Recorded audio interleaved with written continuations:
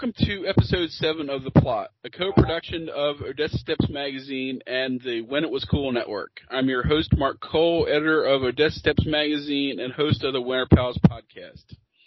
When Carl first asked us to try and come up with Halloween content, particularly Dracula-related, I initially struggled trying to match up the horror genre with either spies or heist movies. And then I realized one of my favorite shows of the last 20 years or so actually fits the bill. The pod was tongue-in-cheek last time, but it's deadly super serious this time as we look at the 1998 Channel 4 series Ultraviolet, which has nothing to do with the 2006 Mila Jovovich film of the same name.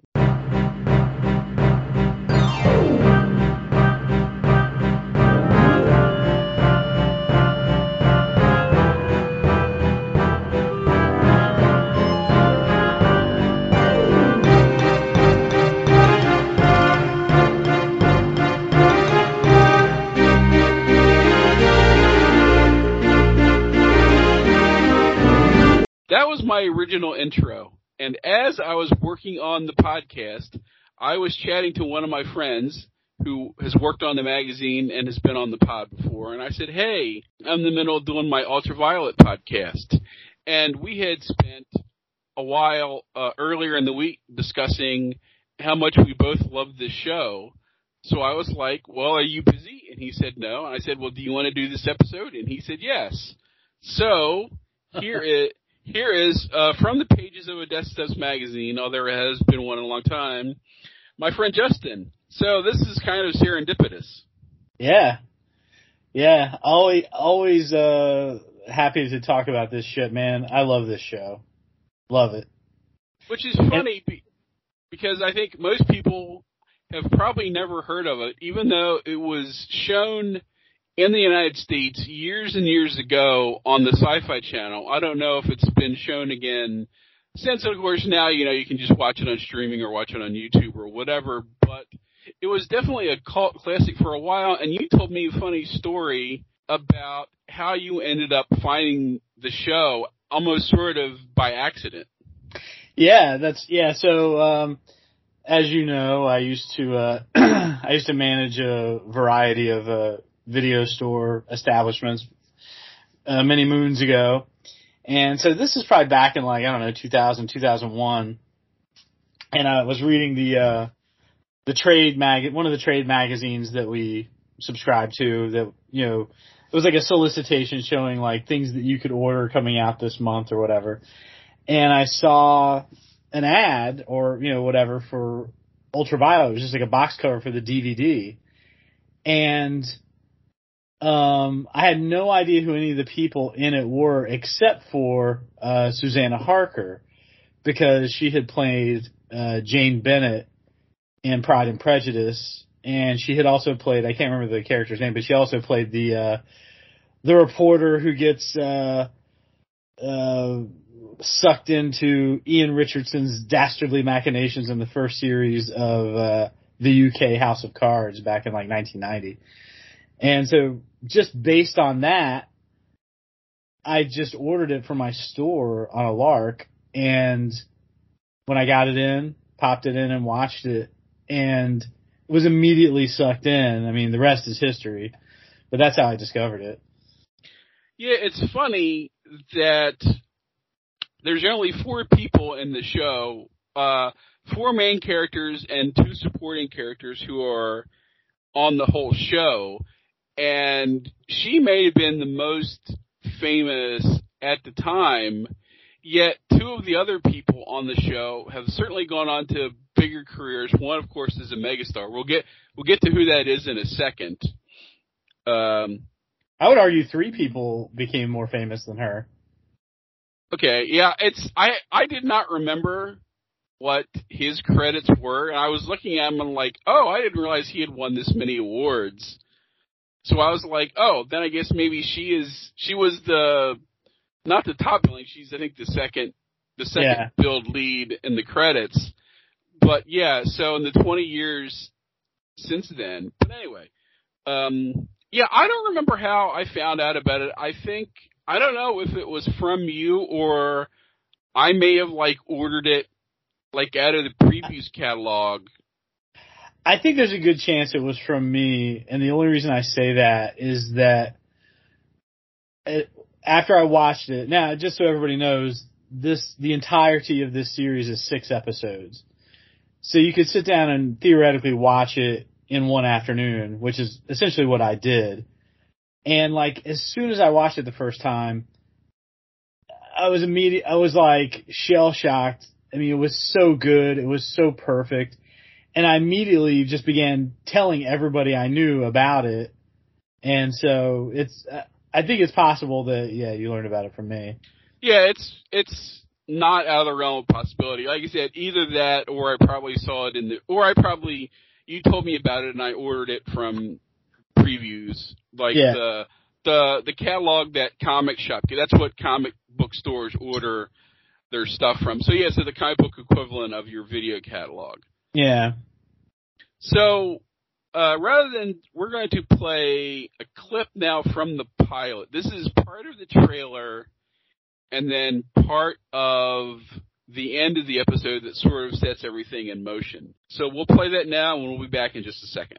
Look, just tell him. The man in the photos, just tell him. Yeah, well, we did get your negatives back. They're full of empty streets and there's no one in them. What's all that about? May I introduce Detective Inspector Angie March and Detective Sergeant Vaughan Rice? Someone is trying to kill me. Whatever he's telling you, he's not being straight with you. They're a death squad, Mike. Now, I know you two boys go back a long way. They've got orders to shoot me on sight. But he stopped being your friend 2 nights ago. Find out who is in charge. And now he's using you. Help me! Hey! They want to kill me. You believe Jack is still your friend? Well, whatever he's done, he doesn't deserve a death sentence. I'm afraid that was carried out 3 nights ago, before you last met. Wooden ammo? Carbon. State of the art. But then so are we. I do know how you feel.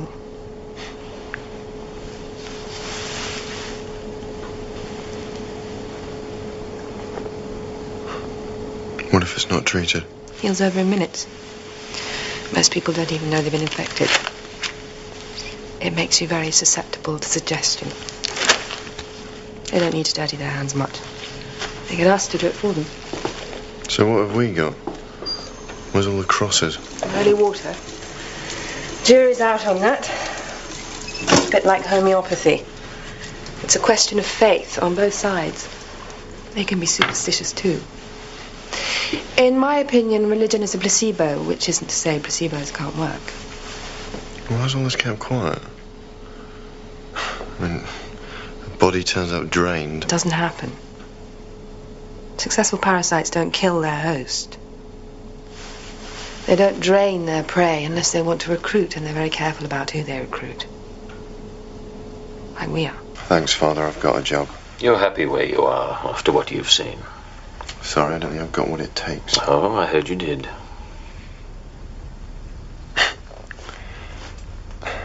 That was self-defense, not a career move. And the rest of society? Who defends them?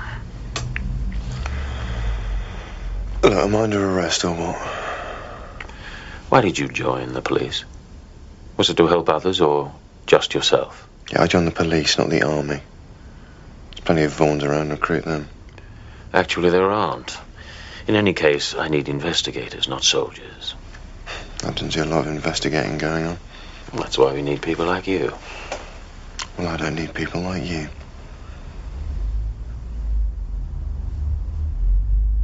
You don't have any questions, then?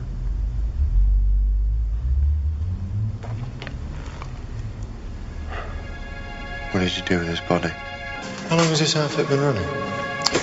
This modest collection represents about 7 years' work. The tip of an iceberg, I'd say. Who knows about this? I mean, who's paying? The Pope? The church doesn't like to talk about evil these days, no. You're paying. We're all paying. You've got full government backing for this? Why not? It's a public health issue. A defense issue. Can't you at least let his family have him? I'm afraid not. Well, he's dead now, isn't he? Neutralized. They can regenerate. We just don't know how. Until we do, all these specimens are viable. It's a prison, not a cemetery. You're not the only one. We've all lost someone. That's why we're here. It's called a vocation. Yeah, vendetta and all that. These aren't isolated cases. They're organizing for a reason. And what for? They don't want to wipe us out. They need us. Exactly. So what's changed? Our capacity for self-destruction. It grows at an exponential rate. You're right, of course. They don't mean us any harm. They want to save us. It doesn't sound so bad. And the only way they can save us is by controlling us. If people like you don't take a stand now, do you know where your loved ones are going to be in 50 years' time? Battery farms. Believe me, our free-range days are over. And we're back. So if you can't tell what happened there, here is the very briefest of brief synopsis before we get into discussing everything. And we're going to talk about everything.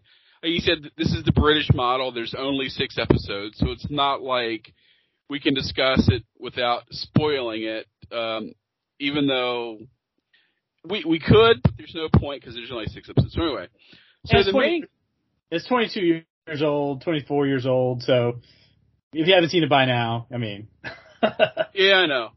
Okay, so the main character is a detective sergeant named Michael Caulfield, who's played by Jack Davenport, who you may know in America mainly from being in the Pirates of the Caribbean movies, and was also in the very successful BBC show Coupling, which was sort of their version of Friends. I guess that's probably fair to say, even though they tried making a version here that did not, like many British shows, they tried making an American version and it didn't quite work. Including this one. Yeah, well, yeah, there's that too. So our POV character is this detective sergeant named Mike. He and his partner are investigating, I think, what is some kind of drug ring or something, and one of their contacts calls them frantically because he's being hunted down, and it turns out that he's killed in an arcade, although when they try and watch the surveillance footage, the guy who killed him isn't on there. Then we learn that his partner may or may not be on the take. And then very soon we're okay, go ahead.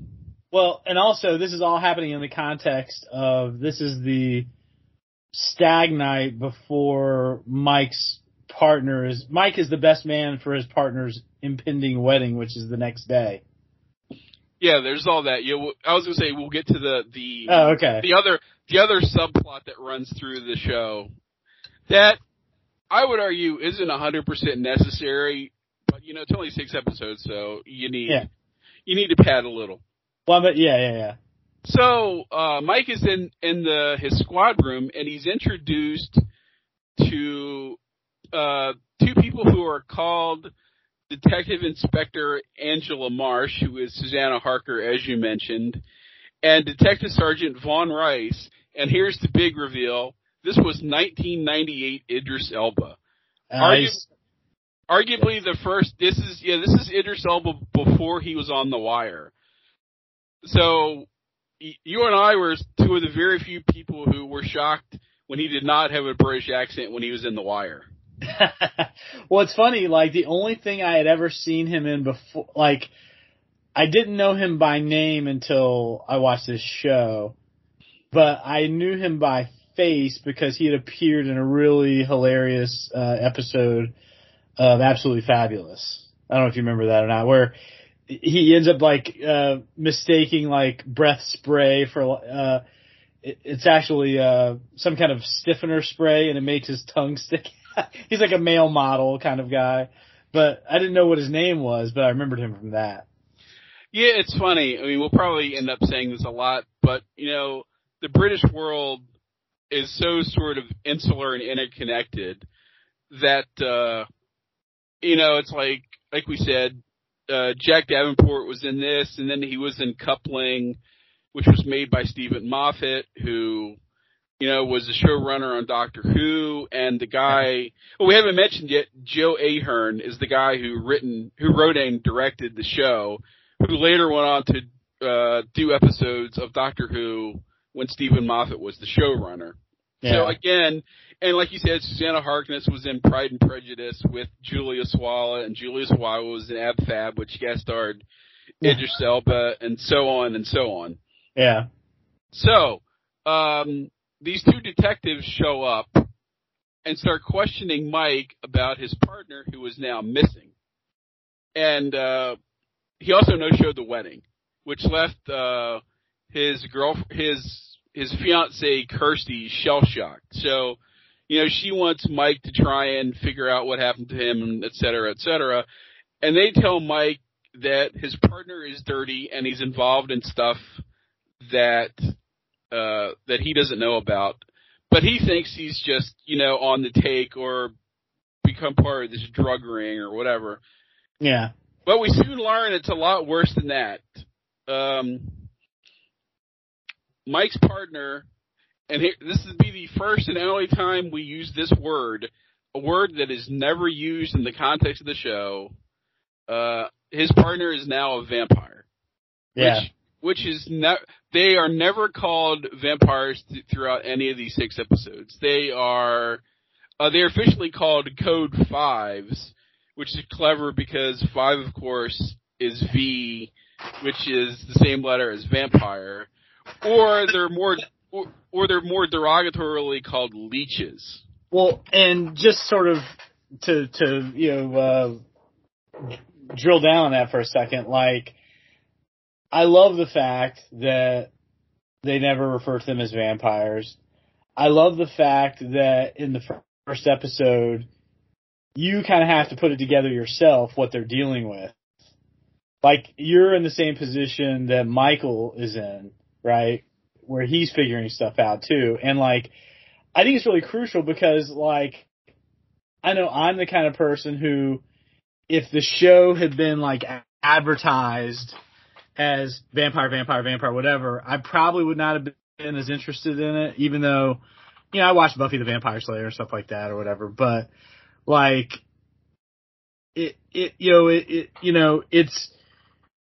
it's cleverly blending genres and not pandering to people of either genre, and I think that's part of the charm of the show. Well, the high concept that I usually, especially when you sort of watch it now, it's it's the X-Files meets Blade. It's the show, because this is 1998, so we're probably still in sort of the quality period of the X-Files. It hasn't really started slipping at this point, probably, but Angela certainly very much gives off the Dana Scully vibe. She kind of has the Dana Scully haircut. She's a doctor. She wears lots of power suits. So, and then you've got... Well, I'm not sure I would ever compare it, the Blade part of it, just because, the show never leans into, flashy action stuff. What I love about it is that it's a procedural, but it also has an arc, right? Because the middle, it's 6 episodes, and episodes 2, 3, and 4, and maybe 5 also, are all sort of standalone episodes that take place within this broader arc that's always kind of touched on in every episode. And I mean, part of the reason I think the show is so great is there really is not any other show like it. It's funny you mentioned the X-Files because one of the first people I showed this show to back in 2001 was a girl that I was dating at the time. And she was a huge X-Files fan and she loved Scully. She just thought Scully was the best. Everything Scully. Well, I was if you like that, you're gonna love this. And she was really reticent, didn't want to watch it, whatever. And I was Susanna Harker's character is Scully, but even better, I think. more of an emotional resonance with this character just because of her like family backstory in the show and everything. So yeah, I mean, anyway, as you were saying, that's well. I guess I always say Blade because one of the guys is a like super athletic, big British black guy who, you know, people often forget that Blade was originally British. So it's just like if you took Blade and you put him on the X-Files. yeah. You know, that like if you say that Mike is Mulder, you know, I mean, Angela is obviously Scully, and then Vaughn is Blade, and then I guess Father Harmon, who is the leader of the team, you know, is kind of a cross between Skinner, but he's also kind of the smoking man at the same time. Well, what's great about you know, the Harmon character, the character is played by Philip Quast, right? Is that the actor's name? Yeah. They never, and this just is emblematic of what is great about this show. Like we just touched on how they never say vampire. They never ever 100% say that he's a priest. Like it's hinted at, and Vaughn at one point I think derogatorily refers to him as father, right? But you can tell he's like slagging him off, right? And the Corin Redgrave character when they have the face off at the end, right? But they never really come out and say, oh, he's a priest and oh, whatever. Again, like with everything else in this, we're like, it allows us, it assumes that the people watching the show are smart enough to put the pieces together themselves. And yeah, I always read it as he was former / defrocked / yeah, you know what, you know, that's hinted at. Yeah, he's not an active priest, because I think one of the other things we'll get to in a second is like he kind of is very defensive about certain parts of the church, like when we get to, I guess, for lack of a better term, the pedophile episode. Right. You know, he's sort of very taken aback that Mike immediately sort of assumes there's, you know, that like there's, you know, priest young boy stuff going on, like that Mike automatically like assumes it, and he's like, well, no, yeah, and then he's like, don't jump to these conclusions. Well, right. Well, what's great about it is like, I think Mike assumes, and this is all part of like how it's very like there's. Man, I'm going to sound like I'm repeating myself, but just yet another thing that like makes this show so great is the way that they accomplish character development with these minimalist brushstrokes. And, you know, Mike, he thinks he's just going to stick it to Pierce, or, you know, in that pedophile episode or whatever. He just assumes that Pierce is like, gonna get, you know, oh, he's gonna defend the church, oh, whatever, and like he doesn't get it. No, Pierce is like, you know, if you think this guy is it, or if you think this is it, fine, but like I think his quote is like, let's not make lazy connections between priests and pedophiles, right? You know, he's not denying that there are pedophile priests, I'm sure, but like, you know. And of course, Mike's coming from like, you know, in his law enforcement career, I'm sure he's like, you know, dealt with. You could tell there's like little, you know, hints when he like they confront that pedo, and Mike already knows the drill. He already knows this guy's destroyed his like, you know, smut stash and all this other stuff. So, yeah, they as we played in the clip, like this is definitely sort of like government run, but there's also hints that, you know, that the church, capital C, may or may not also be part of it. So you've got this sort of, you know, quasi weird conspiracy thing too going on, where, you know, that's part of his initial reluctance to join the team is, one, they look like this weird sort of like CIA Black SEAL operation, and then they've also got these like weird church connections. So it's almost like, again, we're talking about the late 90s,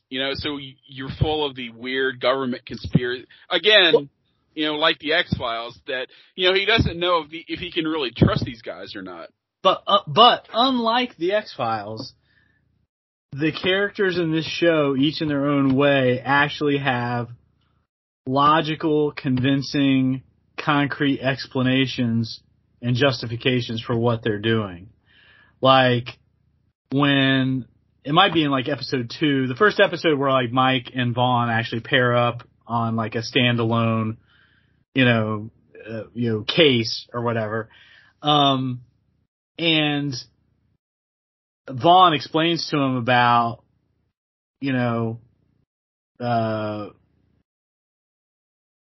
why is this secret, blah, blah, or he's asking Vaughn, why is it secret, whatever, and Vaughn's like, if you make a big thing of it, people are going to flock back to the, churches in droves. And he's like, I don't fancy living in Iran, do you? And so there's like this sort of like recognition, and of course I'm sure Pierce thinks that too. It's like, nobody wants to live in a theocracy, right? Nobody wants to like destroy civilization just in order to like combat this vampire threat. So yeah, I think yet another thing that's great about this show, just like sort of the concise explanations and rationales that all the different characters have for what they're doing. Yeah, it's funny. It's like you made me immediately think of like the Navy SEAL jackbooted but led by the theocracy, and I'm like, oh yeah, so this is also Philip Pullman. Yeah. This is sort of like what is going on in his Dark Materials in a way. That's the dark side of what this group could be. For sure. Yeah. So and since we're talking about that, the other cool gimmick of the show is, like I said, there's only 6 episodes, and they all have Latin titles. Yeah. So now let me ask, how many of them do you remember? If you haven't looked it up already. I remember. I know that one of them is persona non grata. That's the final. And I know one's in the name of the Father, like in nomine Patris or something like that. Yeah, that's episode 2. Yeah, I'd have to look the others up. So episode 1 is Habeas Corpus. Episode 2 is, like you said, In Nomine Patris. Episode 3 is Sub Judice. 4 is Mea Culpa. That's the priest episode. Okay. 5 is Terra Incognita, which is also funny because the antagonists in the episode come from Brazil. So you're right. And then persona non grata. So I guess I'll do a brief summary of like some of the episodes just so we can like discuss them as a whole. So episode 1 is the pilot. That's what we've been talking about. When Mike's partner is turned, and then Mike kills him. That's his ashes that they're putting away in the clip that we played. Episode 2 is them investigating some rich people who are apparently the money behind whatever the plot is, as it were. Episode 3 is there's a woman who is a lawyer who basically they're trying to figure out if they can artificially inseminate a woman with Code 5 antibodies or such, as it were, to see if they can basically grow new people. Yeah. So then there's a struggle too about once they find out it's a vampire baby, what's going to happen, and then who's going to get control of the baby, and what are they going to have to do. So you can just imagine how heavy that episode gets. Oh, yeah, it's super heavy. Super heavy. Yeah, so episode 4 is the priest episode we were talking about, when it starts with a kid at a boys' school who is apparently being put upon by one of the priests in the school, and then he wigs out and basically kills him with an X-Acto knife. Yeah. And then, which leads to him running away, and that's when he's picked up by this groomer and et cetera, et cetera. And then there's a whole other part to that. Episode 5 is when we start getting we're building towards the climax. There are these, there's a brother and sister that come in from Brazil, and it turns out he's being tested. They have been pumping this guy. This guy has sickle cell. Yeah. And it turns out that they've been pumping him with artificial blood to see if he can live with it, or if it'll work, and if making artificial blood actually works. Because a point that needs to be underscored is like they touch on this a few different times in the show, that like the vampires are preoccupied with anything that could contaminate their blood supply. So they fund these sort of like non-profit research hospital type places that are doing research on like blood disorders and things like that. Yeah, which again, this is the 1990s, so we have vampire stuff is always a parable about sex and blood. And of course, vampire stuff in the 90s is often, has to do with HIV and AIDS. So, this is yet another metaphor. And episode 5, we also meet, this guy who, we meet a guy on the same plane that the two people from Brazil arrive on. There's also cargo, which turns out to be coffins. Yeah. And they hijack, Mike ends up following a truck full of 5 of them, and then they end up with the 6 back in the headquarters, and it turns out that one actually hatches, for lack of a better term. And so we're introduced to that guy, who you mentioned earlier. Corin Redgrave, who, is John Doe, I think. I don't know if they find his name out in the last episode. Yeah. But he's basically there, and he's sort of like part plot exposition, part Iago, trying to like sort of possibly recruit Harmon, because we've also learned by this point, and then episode 6 is when everything happens. I was gonna say the two of the bigger subplots. One is, it turns out that Harmon has lymphoma. So, and again, blood disease, and we haven't mentioned yet, but Angela and her husband were both cancer researchers and doctors. And then we learned later how important her husband actually was. So we've got this plot going through. So Harm is trying to get through this case, and then she's trying to get him to take his medicine. He doesn't want to because it's afraid it'll dull his senses and won't make him as sharp as he needs to be. In the meantime, the John Doe guy is sort of trying to subtly manipulate him. Like, he keeps trying to talk to Harmon alone, and they won't let him. And then he finally sneaks in, and he's basically sort of saying, you're going to die. You've got this blood disease, but, there's an easy way around that. It's also important, I think, to underscore that when those coffins come into the country from Brazil or wherever they come from,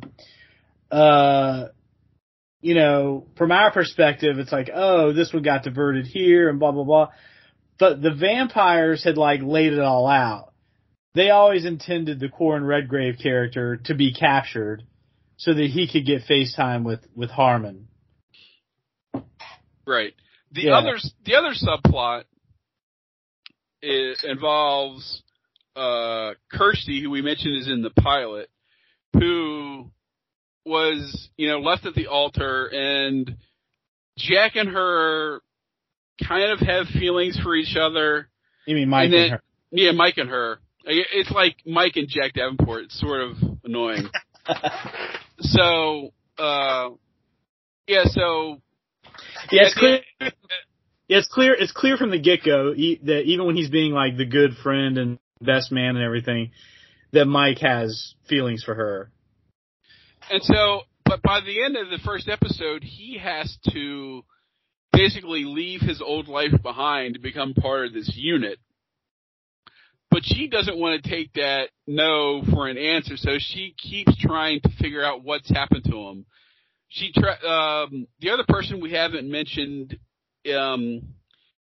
is a woman who may or may not be one of Mike's exes, but she worked for a different sort of secret government organization, so she's basically the person Jack can go to if he needs sort of super secret information. I think she mentioned that she's in T Branch, which I think is counterterrorism. Okay. Well, I think that's mentioned. Okay. So eventually Kirsty goes to her to try and figure out if she knows what's happened to Mike, and she keeps trying. She tells her to, leave it or whatever, and she won't take no for an answer. So she hires an investigative reporter to try and figure out what's happened to Mike. Little do we know, and of course here's one of the stunning swerves in this, that they appear to be like the reporter guy, not surprisingly, becomes attracted to Kirsty because she's very hot. So, but we learn by episode 4, they're having dinner at her house, and they're eating dinner, and then he immediately throws it up, which is like your first red flag, and then you're like, oh crap, he's actually a vampire. And they tease with them kissing and making out, and the classic exposed neck in a vampire movie where you're like, is he going to bite her or is he not going to bite her? And then eventually Jack realizes that they've realized the investigative report. Yeah, me and Mike. I just keep doing it. They realize that the reporter is close to finding Mike, so Mike decides to meet with Kirsty, and he also now that he knows that they might be an item, he's all annoyed about this. Yeah. So he goes to meet her in a bar, and Mike suddenly realizes that she might actually have been turned already. And then we get to and then it turns out she's not, but the reporter named Jacob actually ends up using her as a hostage because they figured that's how they can get to Mike, and they want to basically do your classic 1960s spy prisoner swap because they have Kirsty and they want to trade Kirsty for, as we learn, there's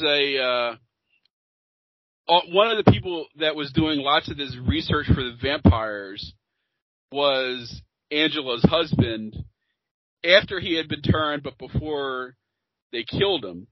So the vampires want Mike to sneak into the vault, steal Angela's husband's ashes, and then trade them for Kirsty. Because I don't know if we've talked about this yet or not, but obviously every vampire, movie or TV show or comic book or whatever has its own rules within its universe about how vampires work. And in this world, vampires can be resurrected from their ashes if the blood of another vampire is added to it. But they don't. But we don't know that yet. Right? Exactly. In the clip, they say they can be resurrected, but we don't know how yet. Yeah, exactly. It's a big reveal when it happens. Yeah. So, and then it turns out we see Mike go into the vault, and we see Mike steal some ashes. And then they find out about it after he's already done it, and they go to meet for the swap. And then Angela and Vaughn are in the rooftop across the street, ready to shoot. Yeah, Vaughn's got the 308 sniper rifle trained on the on the bridge down below. Yeah, it's very, like you said, it's very 1960s East Germany checkpoint scenario. Well, and also, backstory time. Vaughn used to be a soldier, and his entire, platoon or whatever in the Gulf War back in 1991 was wiped out by a vampire, and he was the only one who survived, and that's how he got recruited in the first place. Yeah, the only, like I said, they tease a lot of sort of the vampire lore in this. The only thing we know that's definitely consistent is they definitely can't go out in sunlight, because we see at least one vampire accidentally, because they can go out in the daytime, but they're in super tinted window cars. Right.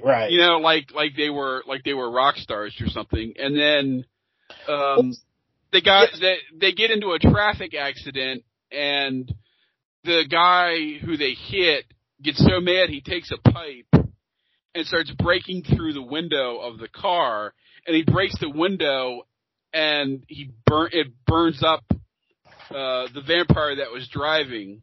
Well, one of the other little wrinkles that they do with their vampires in this universe is that when when they get staked or if they get shot with the carbon wood bullets through the heart, or if they're exposed to the sun too much, they actually combust and explode. And so, yeah, I think a little bit of that happened in that car episode too. Yeah, and he ends up in the woman. Is that the episode where the woman gets the fingers burned into her arm, or is that? Yes. Yes. Yeah. Okay. Yes. Yeah. There's a woman in the car with the vampire, and then as he's burning, he grabs her arm, and so she gets 4 finger burn marks on her arm. And another thing that they do, and keep in mind, these rules aren't all just sort of laid out in exposition fashion. It's something we have to kind of figure out, or it's given to us in dribs and drabs across the whole series. But vampires in the Ultraviolet verse, one of the things is when they suffer damage from sunlight or whatever, they're permanently damaged. They never heal. And they're in pain forever if it's something painful. So that's another sort of wrinkle that's kind of interesting. Yeah, and then we get to the last episode, and it turns out what they've been building towards. All of the episodes we've seen, whether they're this kind of blood issue, that kind of blood issue.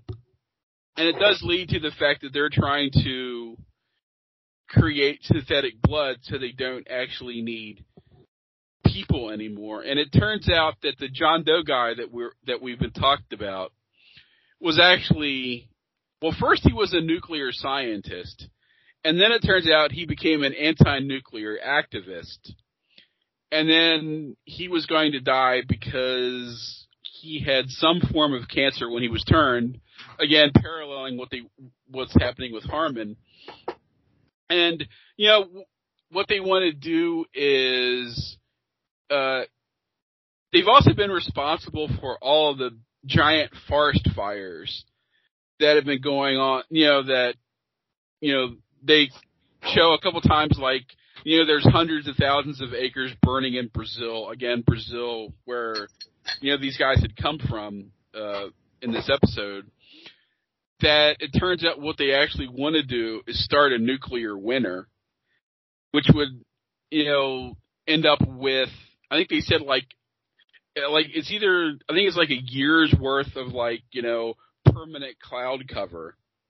Which, and this is something, you occasionally see in vampire fiction is the, how can vampires get rid of the sun? It's sort of like the gimmick in 30 Days a Night. It sort of reminds me of the underwater vampires in that one issue of Alan Moore's Swamp Thing. It's how can you set this where there's no sun?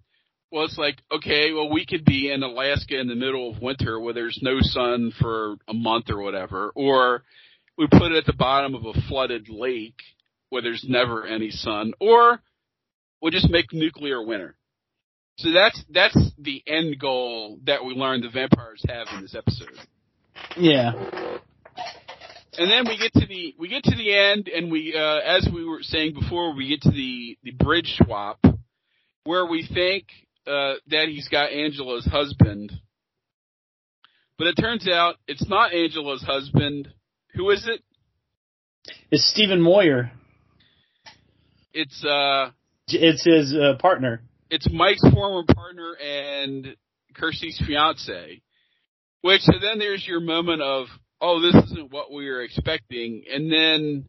And his fiance, his partner and the fiance, they're named Jack, by the way. That's why it's annoyingly confusing.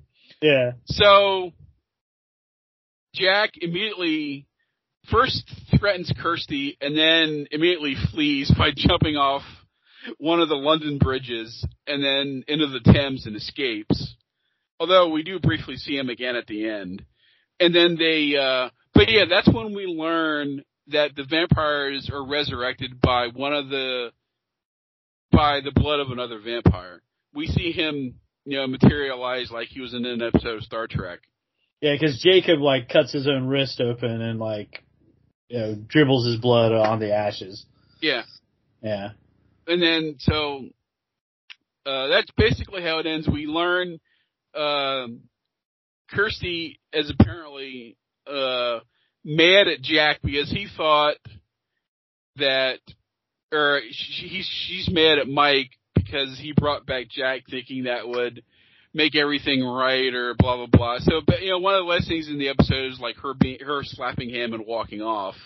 Well, it's not that he thought it would make it right. It's that the only thing that would get through to her and make her stop looking for Jack is if she saw with her own eyes that this dude's a vampire now. And even though she does know by now that there are vampires, because she eventually figures it out once she's being held hostage by Jacob. She tries to escape. Yeah. And then gets caught and then has to be taken back, and then they go to the rendezvous. But yeah, then it finally ends with Jack and Mike having this conversation, in a park somewhere saying, it's not over yet. And, him escaping and Mike kind of being all crestfallen. There really isn't a happy ending to the show. It's like they foiled the big plot by the vampires, but it's not over yet. Well, one of the things I think that's great about, one of the many, many, many things that's great about the show is that the vampires are not presented as two-dimensional cardboard villains, right? They're not presented as mindless demons doing the bidding of a demon lord or something like that. They have rational, comprehensible goals. They want to survive. They want to ensure their own survival. They know they're being hunted. It all sounds very plausible, right?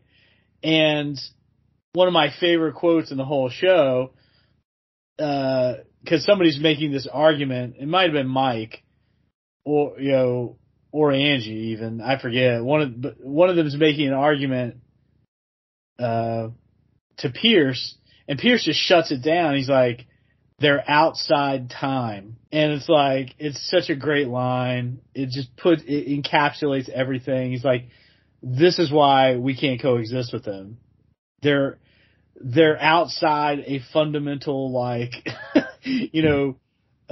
dimension of existence, right?" So, yeah. Yeah, you have a couple times where they basically, a lot of times they're, through many of the episodes, they're trying to sort of preach appeasement and coexistence. And it's we're not as bad as you say we are. It's kind of like we have a disease and, we just want to, live together. And then sometimes they're and it's all plausible. That's what makes, that's what sells. It's plausible. And then, but then sometimes you also get a guy saying, I'll be here in 50 years. How about you? Yeah. But, I can outlast you. I can outwait you. Well, like, to pivot just a second, like, something that this show also excels at is, like, crafting these just sort of, like, gut-wrenching, like, to the nth degree, like, tense moments that aren't phony. They aren't, like, contrived. Like, for example, when Vaughn is, like, with that Brazilian woman, and he knows that she's full of crap, and he's trying to figure out what the deal is, and Vaughn's not as savvy as Mike when it comes, like, Vaughn's not a policeman. Mike's a policeman, but Mike's off, like, in the helicopter chasing that truck or whatever. And Vaughn kind of gets suckered. He gets hit on the head, and then he wakes up in this warehouse with the doors chained, and he's just surrounded by these 3 coffins that all have, like, timers on them. And, like, the whole sequence as, like, there's no dialogue, right? It's just, like, Idris Elba, man, he's amazing in this whole sequence. He realizes he's done. He is done. And, like, he goes through this whole gamut of emotion where, like, he's not going to let himself get taken. And so he takes his gun out and he puts his gun up to his chin and he's sitting there. Man, you think he's going to do it? The first time I watched it, I thought that he actually was going to, like, pull the trigger. Well, I mean, you think about it, like, we've made it through 5 episodes and, like, none of the good guys have been killed yet. And there's only 4 of them. So it's kind of like, you're probably not killing the point of view character. But it's like, you could easily, and you're probably not killing the head guy. Yeah. But it's like, so you could easily see by the end of the episode, we're either losing Angie or Vaughn. Cause, and again, there's your trope about who gets killed first in the horror movie. It's like it's either the woman or the minority. So. Trope subverted, happily. But like, what makes it work is that, like, I mean, we have to believe, right? You could have sold me on anybody dying except for maybe Mike at that point. And that's what, like, I'm on the edge of my seat. The whole, it's gut wrenching to even, like, think about it now. Like, that was, and then also the other sequence that's like really just super well executed. You just talked about it. The whole sequence in the final episode with the bridge of spies, kind of like trade-off, the hostage for the jar of ashes, and the way it's, like, framed, and we keep cutting back to, like, Pierce and Vaughn and Angie. Well, it's Vaughn and Angie, and you don't know where Pierce is, but Pierce, like, makes a dramatic appearance, right? And his character is like the fount of wisdom, but not in any kind of a hokey way, not in any kind of a, trite or glib or what. He's just like, man, just everything about this show is so great. It's so well done. Anyway, I love it. Well, and again, I mean, this is now sort of much more common in American TV, but, this is again an example of, why the British model always used to be so much better for television shows. It's like, this is one series, 6 episodes, all written and directed by the same guy. Yeah. I mean, if this was an American series, you'd have 24 episodes where stuff gets padded out, and, it'd be a lot more hokey. There'd probably be a lot more sentimentality in it. I mean, one of the good things, it's like, even though, one of the subplots is this whole sort of Kirsty's in love with Mike and trying to figure out what's happened to him. It's like, there's sort of like very little room for like, the Sam and Diane effect. It's right. Like, it's kind of teased between Angie and Vaughn, like late in the series. So great. That whole moment, like, Yeah, well, again, like going back to my, what I said earlier about how they do things with like a minimalist brush. When he's with Angie, there's that scene where he takes Angie home, or he stops by her house. I forget how it's like all set up, and she invites him in, and they have a drink, and sits there, and they just kind of, he holds her hand for a second, and then he leaves. And like that, when Vaughn realizes that she's always going to be in love with her, undead vampire husband, and that it's really heartbreaking because Vaughn is like, he's so in love with her, but like it's never spoken, it's never made explicit, it's never talked about. We're totally getting this just from like the looks on these actors. The actors are being allowed to do their jobs. And the script's not getting in the way of it. The interesting thing about that scene is right before it, this is sort of like, they've all come back to the headquarters. This is after Vaughn has escaped the vampire warehouse. Yeah, that's when it was, yeah. And she was worried. Well, it's funny because he comes back and it's Vaughn and Mike, and he's sort of like, were you worried or whatever? And he's like, no, there was ever, I was okay and blah, blah, blah. And then Mike says, do you want to go get a drink?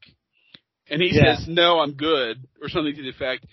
And then like Mike leaves, and then Angie comes in, or he goes into where Angie is, and they're talking, and then Angie's like, do you want to get a coffee?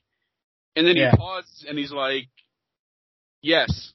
And so that's when it's like, oh, that's when you go, oh, there's definitely an undercurrent between these two. Well, yeah, and I mean, and like all of the best works of art, no matter what the medium, no matter what the genre, it leaves plenty of room for like the viewer to read certain things into the text. Like, once you see that scene, it makes more sense why he didn't kill himself. I mean, part of it, yeah, he came up with a clever way to get out of that trap, but he had to be thinking about her, right? A little bit when he was sitting there and he had the gun up to his chin. And just him and Angie, like that whole scene, and it's all just like so heartbreaking. There's also the fact that this really never really goes anywhere in the grand scheme of the show. But the deal is too that like Angie and her husband had 2 kids, and one of them got turned and killed with her husband, and the other one didn't. So she's got like one daughter still. Yeah. And she's super protective, as you might imagine. And then, so like the daughter starts getting resentful about it. Yeah. And so, you only see her like maybe twice. It's like, once she's like locked in the bathroom because she wants some privacy. And then one time she's outside playing basketball while Angie and Pierce are talking in the living room. And she's like, he says, what's wrong with your daughter? And she's like, oh, she's mad because like I made her quit the basketball team because like it wasn't safe for her. So she's out now practicing. She's like bouncing the ball to make her mad. And then she comes through and runs through the living room and says hello and won't stop or anything. So it's like, it's setting the scene for something, but we just never get it. Well, when they show, the couple of times they show the exteriors of Angie's house, you can see that it's basically like Fort Knox. Like she's got this like wall, this retaining wall that, surrounds the property, security gates, all kinds of, I mean, she's got everything. Well, it's funny. It's funny because it's a mixture of high tech and low tech, because we see her like turning on and off the like high tech security system, but then like the gates have spikes on the top. So it's like old school wooden spikes to keep the vampires out. Well, this also, to touch on something we talked about earlier about Ultraviolet's its own idiosyncratic rules about how vampires work. Like, they keep the traditional, you can't see a vampire, the vampire doesn't have a reflection in a mirror, but they add to it that, like, no machine can, like, record a vampire. Like, so they can't be recorded on audio, they can't talk on the phone, a movie camera can't take their picture. And so this has all kinds of extra interesting implications, and also makes it possible, like, that's why they run, the agents in the show, they all have pistols, but the pistols all have these, like, little viewfinder screens that hook onto the bottom. And if you're looking at a person and you don't see anything in the viewfinder screen, you've got a leech. Which leads to another great thing, and there's one of the moments of crisis in the show is in the pedophile episode where they think they've tracked this one guy who they think is the vampire because he has, one of those skin conditions where he can't go out. He's like super albino. Right. So he can't go outside, and they think, oh, this is really a vampire. He doesn't really, have this disease or whatever. And so they break into his house ready to kill him. And he's standing there with, like, a 12-year-old. Like, he's on the bed, and there's, like, a 12-year-old standing next to him. Right. Who they think is, like, one of his targets. And Mike just unloads into the guy. But, and then they have it backwards. Yeah, and then he sees that he can see the guy in the viewfinder. And it turns out the 12-year-old kid is actually the vampire. Yeah, the 12-year-old kid, they cut to a shot where they show that the kid actually has blood on his mouth. And then they explain, like, one of the things like that ruined it for the guy that Mike shot is, they set him up with, like, this eternal 12-year-old vampire. Well, right, because the albino with the skin condition is, like, a pedophile. Right. Yeah. And he has some kind they've given him a blood disease, which that's how the kids in the school, like, are showing some signs that may or may not be meningitis, or they may have been infected by a leech. Yeah. But it turns out that, like, they give this guy this eternal 12-year-old boy, which is like his, his fantasy, whatever. But it turns out, since he's a vampire, he can't record it. So, like, he can't. Well, not only that, but, like, okay, it goes into the whole, like, okay, part of the issue with, like, pedophiles is, like, the power dynamic, right? And, well, how can you have this power dynamic with a 12-year-old who's probably, like, 150 years old or something, like, or for all he knows. So, he's already leading the worst of all possible lives, basically.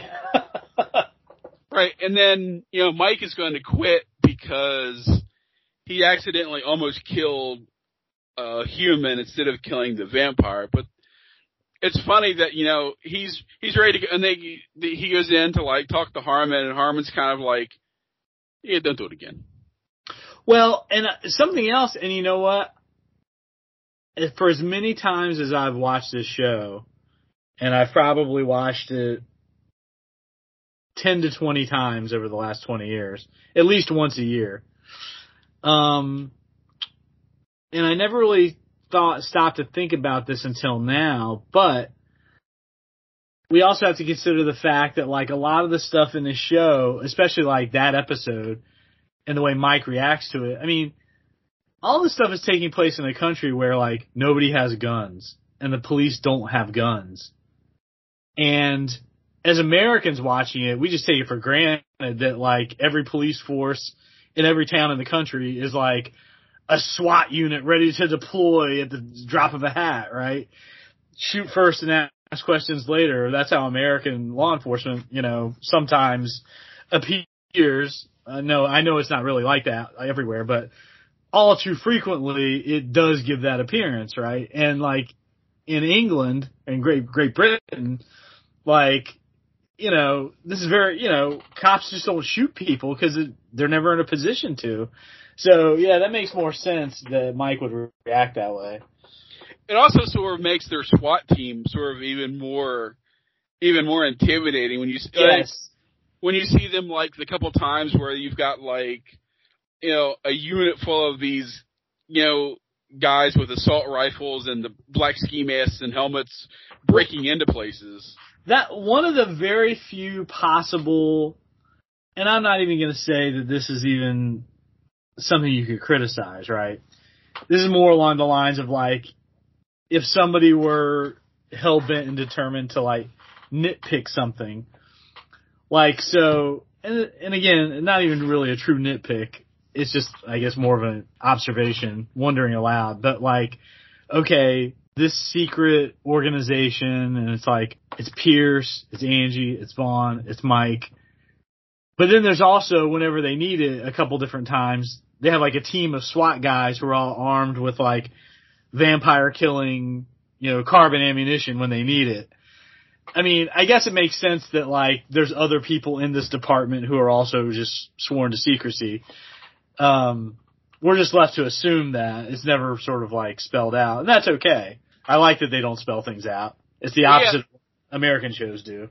Well, and, you know, like you said, you know, at one point, you know, they order checkpoints and roads shut down, and they somehow commandeer a helicopter to follow the truck full of the vampire casket cargo things. And it's like, well, because a lot of times everyone just assumes that there's some kind of, like, CID, MI5. Right, it's very much need to know. So it's like, again, you know, Mike's a cop, so he can act like a cop, and, you know, Vaughn can act like, you know, some sort of a soldier in, like, an MP or whatever. You know, so you've got, and she's a doctor, so they're all, like, you know, positions of authority. So it's just like, you know, you come in your sharp dress suit and you say, because a couple times, you know, they're going through the whole thing and then they're interviewing somebody and they're just like, who are you again? Who do you work for? And that especially happens, you know, with Mike's ex-girlfriend who, you know, works for the you know, she definitely, she knows these guys are super secret, but she doesn't know how. And then, you know, because like, she's able to find out their identities because they have them on paper, they're tucked away in T Branch where she works, but she can't find out anything more other than that. But of course, it's all just like a cover. And of course, this is 1999, so, you know, you either have rudimentary or magical computer hacking, depending on, you know, how it is, because, you know, the couple of times we see people with computers, you know, they're definitely, you know, late 90s, you know, Microsoft 97 computers. They're nothing. I mean, really, even in, you know, the special unit, you don't really see. I mean, you've got high-tech stuff, but not, you know, you don't really see any sort of, like, wizardy, you know, computer hacking going on. Well, going back to what you were just saying before about, like, oh, they can call ahead and set up roadblocks and order this and blah, blah, blah. You know, and Angie, in that one episode, she tells that woman who's, like, the nurse, she's like, if you don't tell me what I need to know, I'll have you stricken from the National Health Service registry. With one phone call, she can get somebody's, like, license to practice medicine revoked just on her word alone. And it makes me think back to, like, the first really great speech in the show that it concludes that first episode where they're in the vault and Pierce is like, no. Yeah, because they ask him if it's the church, and Pierce is like, "No, we're paying for it. You're paying for it. It's a public health issue." Which again is that whole sort of like, this is science-y vampires, not magic vampires. Yeah. I mean, there's still, what I like about it is it's kind of like how it would be if something like this happened in the real world, where obviously the very notion of vampires who are like immortal and they live by drinking blood, right? That's sort of the basics. And then lots of, your mileage may vary based on what the other rules are. But like at the core of it, there's always going to be an unexplainable magical central element to what vampires are. But that would not stop normal scientific humans from like trying to analyze and figure it out and categorize and, all this other kind of stuff. That's what's great about the show is like, I feel like this is kind of how it would be if something like this really existed. Well, it's like you can kind of, sciencey technobabble your way out of, they have to drink blood because of this kind of yada, yada, yada. It's like when you get to the whole they don't appear on film and you can't see them in a mirror, then you're like, I'm not sure it had a technobabble that. So you just kind of like, yeah, okay, whatever. Well, a great example of this in action is like garlic. I think Angie's the one who isolated the compound in garlic that vampires are repelled by, right? Right. There's no, she doesn't know why. They just know that that's what it is, right? And so they can distill that compound and they can like create things with it, like a spray or something else or whatever. It doesn't have to be like a bulb of garlic. So yeah, I mean, it's, or the same thing with like, it doesn't have to be a wooden stake that goes through their heart. They can come up with like carbon bullets that do the same thing. Which again is like, it just adds like a layer of texture of reality of whatever to what's in essence just like a magical fantasy conceit. That's like some of the weird ways they've found over the years to like have bad guys fight the Golden Age Green Lantern because he's resistant to wood. Yeah. So it's kind of like, well, okay, I can hit him with a tree. That's wood, but then you can get weird things like I made something out of paper, which is a tree, so I can do that. And then eventually, you get to the thing where he unfortunately runs into meeting Swamp Thing, and you're just like, okay, all bets are off here. You're up the creek without a paddle. So, in conclusion, we can definitely say watch this show. For sure. That's an understatement. It's one of my 10 favorite shows of all time. I watch it. I try to watch it at least like once a year, and I watch it straight through, no breaks. Which is funny because we were talking the other day, and I said it's hard to watch more than like 2 of these in a row because of how heavy they are. And you're like, I can't do that. I got to watch all 6 at once, or all 6 in a row.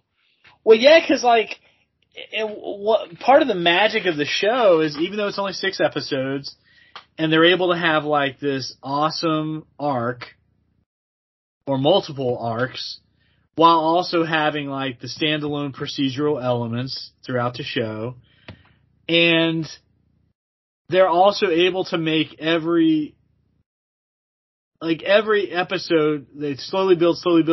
Then the last 2 or 3 are like, okay, this is cliffhanger territory. And it's just so perfect. Like, I felt this way, not to this degree, but did you watch the HBO show Barry? No. Okay. Well, the first season of Barry, I felt this way about, where like, and I think the first season was only like 8 episodes. It was perfect, beginning to end. They should have just ended the show right there. No more episodes. It's perfect exactly the way it is. Well, now we're on like the 4th season, and it's still, it's good. But this the second, third, fourth season are not nearly as good as like that first season of Barry, or maybe they're only on the third season. I forget, but either which way, the subsequent seasons are not nearly as good because like they're just kind of like they're spinning their wheels, they're treading water a little bit. And what I respect about Ultraviolet, about Joe Ahern and Ultraviolet, is like, it doesn't have to be anything more than this. 6 episodes is enough. You get the best of television. You get the best of like sort of a movie, really. And I don't have enough good things to say about it. It's awesome. Yeah, I don't know the last thing that I binge watched from like as a finite concept. It may have been, well, one of it may have been necessity based because I think when the first season, when HBO did his Dark Materials, I think I basically had like I had a free week of HBO, and I was like, I waited until the last episode came out, and then I was like, well, I better watch these now while I have the week, and so I sort of binged through them because the only other thing is like I may have binge watched Good Omens when that came out, but again with those two things, that's me also knowing the story, and it's partially wanting to watch it and partially wanting to see how they adapt it. Yeah. So, especially with Good Omens, since I know, Gaiman was hands-on with it. But, like, I can't think of any TV shows since then that, like, I haven't. And like I said, this one I have a hard time binge-watching, only because, like, you get to the third episode, the baby episode, and you're just like, man, it's like, I gotta stop and take a walk, come back. It's like, maybe I'll just watch the rest of these tomorrow. Well, it holds up, like, because that's the first episode where, or maybe that's like the only episode where, like, Angie's really featured, and we kind of get to see her, like,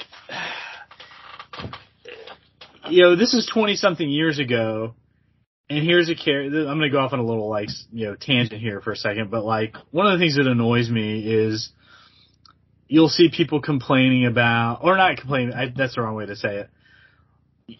If there's a show where, like, there's a protagonist that is a woman who's, like, doing, like, stereotypical male stuff, cartoonishly male stuff, you'll see stuff in the press where it's, oh, this is what a strong female character, blah, blah, blah, as if we've never seen strong female characters before. And Angie Marsh, right, especially in that third episode, like, this is, like, the epitome of a strong female character. And she doesn't have to be, like, she's not like a cartoon, she's not like, she's demonstrating strength in all these different ways that are specific to womanhood that no other character in this show could do. And without pandering, without being too maudlin about anything. Like, there's a sequence where, like, Vaughn is trying to, like, reason with her or convince her of something, and he's like, well, so-and-so might get taken or whatever, and she's like, there's worse things than being taken. You remember that? Yeah. And she slams the door and she, like, drives off, right? And, that episode is it's like one gut punch after another, and you feel for that woman, that lawyer, who's, at the center of all that. Great stuff. Great writing, acting. Well, it's funny, too, that you don't know it at the time, too, but, I mean, the premise is that, again, they want to see if they can create a vampire baby through, like, artificial insemination. Yeah. And you're like, okay, so you've got this woman, and her husband was a vampire, and, like, they want to see if they can use her to carry and have this baby, and you're thinking, well, Angie is, like, a doctor, and her husband was a vampire. Well, and so it's like, not only is there's the whole, I'm a woman, you're a woman, we know about childbirth thing, it's the whole, I had to I had a vampire husband too, and unfortunately he had to be killed. Here's the thing. Well, something that we haven't mentioned in as regards to this, the big reveal at the end of that episode is that her husband is a vampire who's still around. She thought her husband had been dead for years. And so she's been fruitlessly trying to get pregnant via artificial insemination because they had banked his sperm at a sperm bank. And she had no idea that her dead husband was actually still quote unquote alive, undead. And this poor woman, just one thing after the other. And it's weird too because in a way, in the beginning, it makes it look like there's some kind of vampire that's like her guardian angel.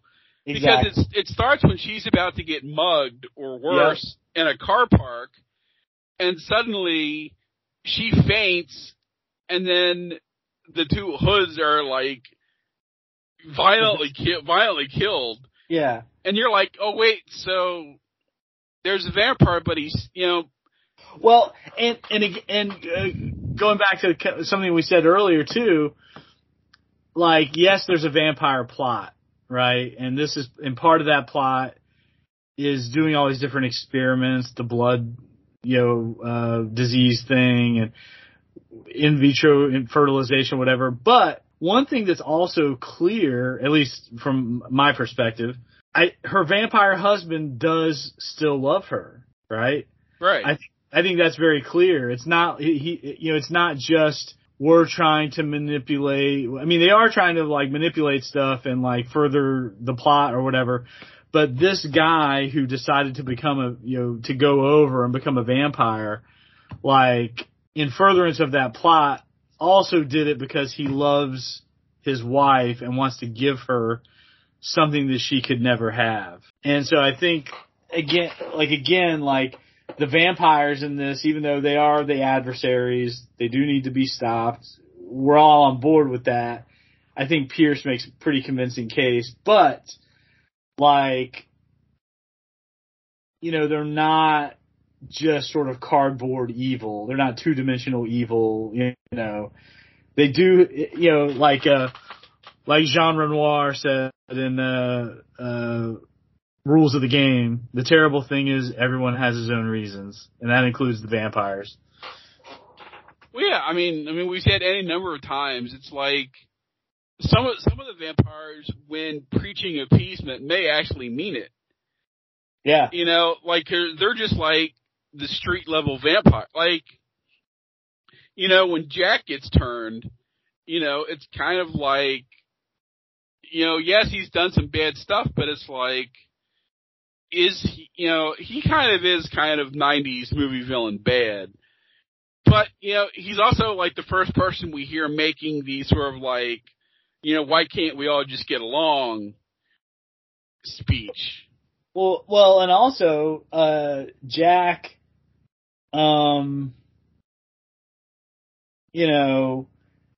he doesn't become a vampire because he's a villain who wants to, ideologically agrees with the idea of world domination or something. He becomes a vampire because they set him up. They got him on the take, and when he was deep into them for the tens and tens of thousands of pounds, they forced his hand and were now you have to join us because we want something from you. And the only other alternative he had was go to jail for corruption, which is what was going to happen if he didn't go over. So, again, it's sort of a nuanced, it's not a black and white.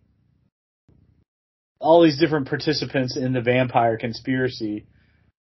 It's not like they attended a vampire Nuremberg rally and they all sort of read the vampire Mein Kampf or something. They all kind of have their own sort of motivations and rationales for kind of participating. I would say, and even when we get, John Doe at the end, who's not the leader, but he's definitely a bigwig. Yeah.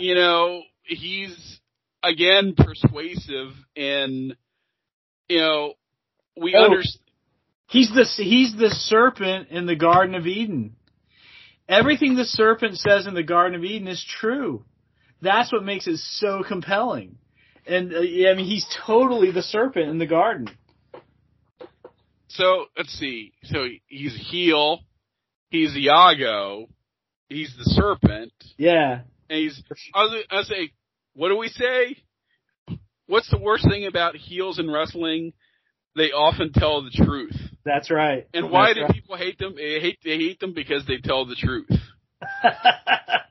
Well said. So, definitely, everyone, go watch this. Like I said, it's on Amazon Prime right now. If you do not have Amazon Prime, conveniently enough, all 6 episodes are on YouTube. And not necessarily amazing high def, but certainly watchable. So, definitely check them out. Definitely.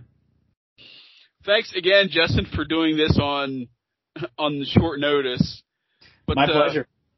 I was going to say, well, if there was any way I would get you back on the podcast, this is probably one of the very few things that would do it.